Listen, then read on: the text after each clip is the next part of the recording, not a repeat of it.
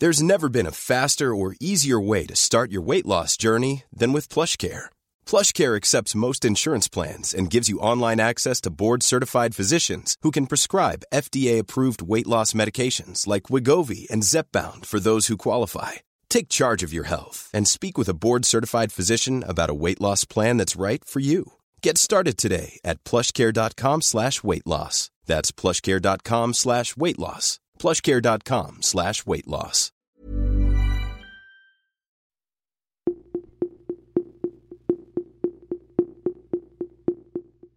Mutations. Saan ba natin madalas naririnig ito? Comics? Sci-fi?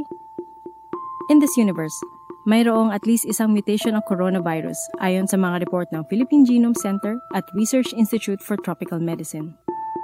Pero teka, ang COVID daw ay nag-mutate? Dapat ba tayong mag-alala? Ako si Josa Quiñones.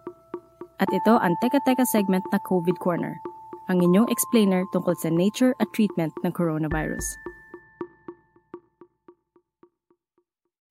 Kausap natin tungkol dito ang genomic data scientist na si DJ Bandoy. Ang virus ay parang zombie. It is neither dead nor alive. At para ito mag-survive, kinakailangan niya ng host.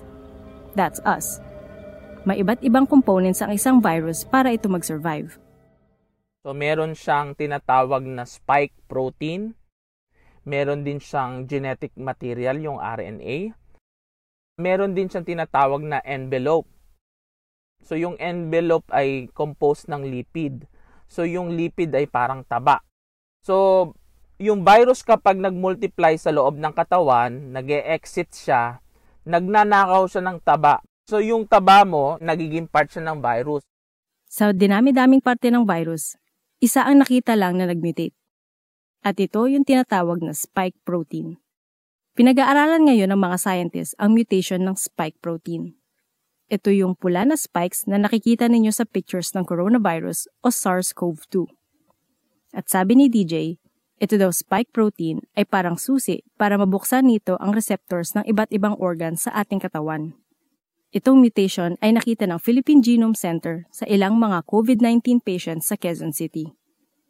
Ang ginawa ng mga scientists ay kinumpara nila ang RNA ng virus noon at ng virus na nakita sa ilang patients.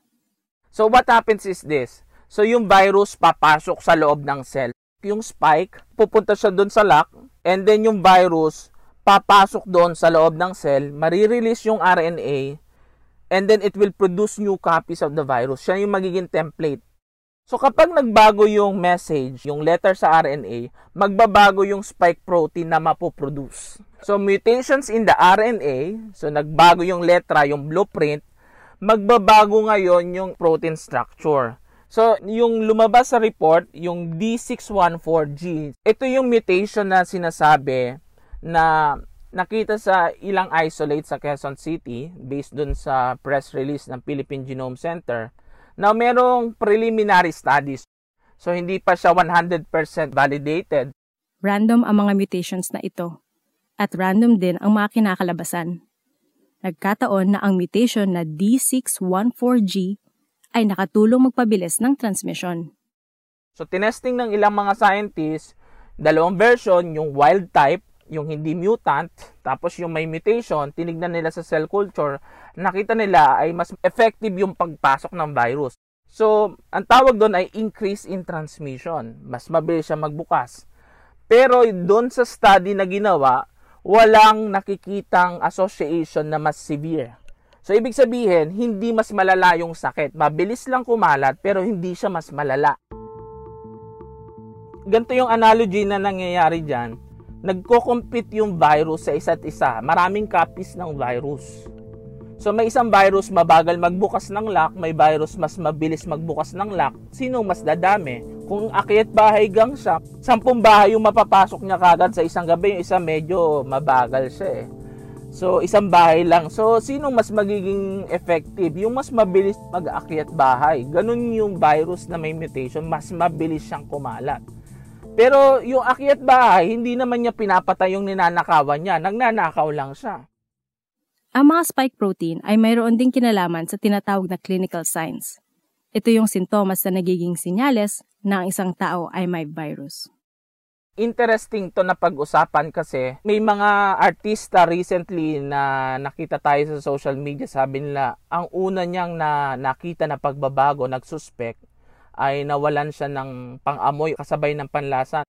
May iba't ibang manifestation ang isang virus ng sakit kasi may iba't ibang receptor. Diba sa analogy natin, may susi, may lock, yung spike, at may key. Yung lock ay makikita sa iba-ibang parts ng katawan. So, merong ACE2 receptor sa lungs, kaya pwedeng magkaroon ng pneumonia.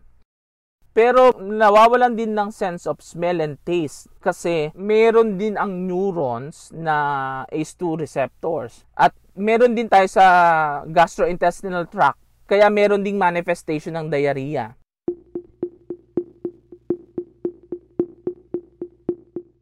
Thanks, DJ. And that's it for this week's edition of COVID Corner. Thank you for listening. Stay safe.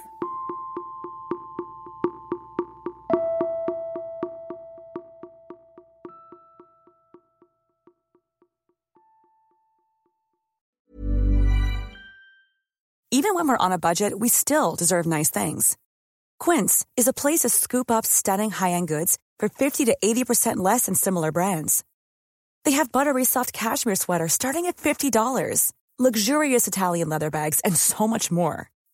Plus, Quince only works with factories that use safe, ethical, and responsible manufacturing. Get the high-end goods you'll love without the high price tag with Quince. Go to quince.com/style for free shipping and 365-day returns.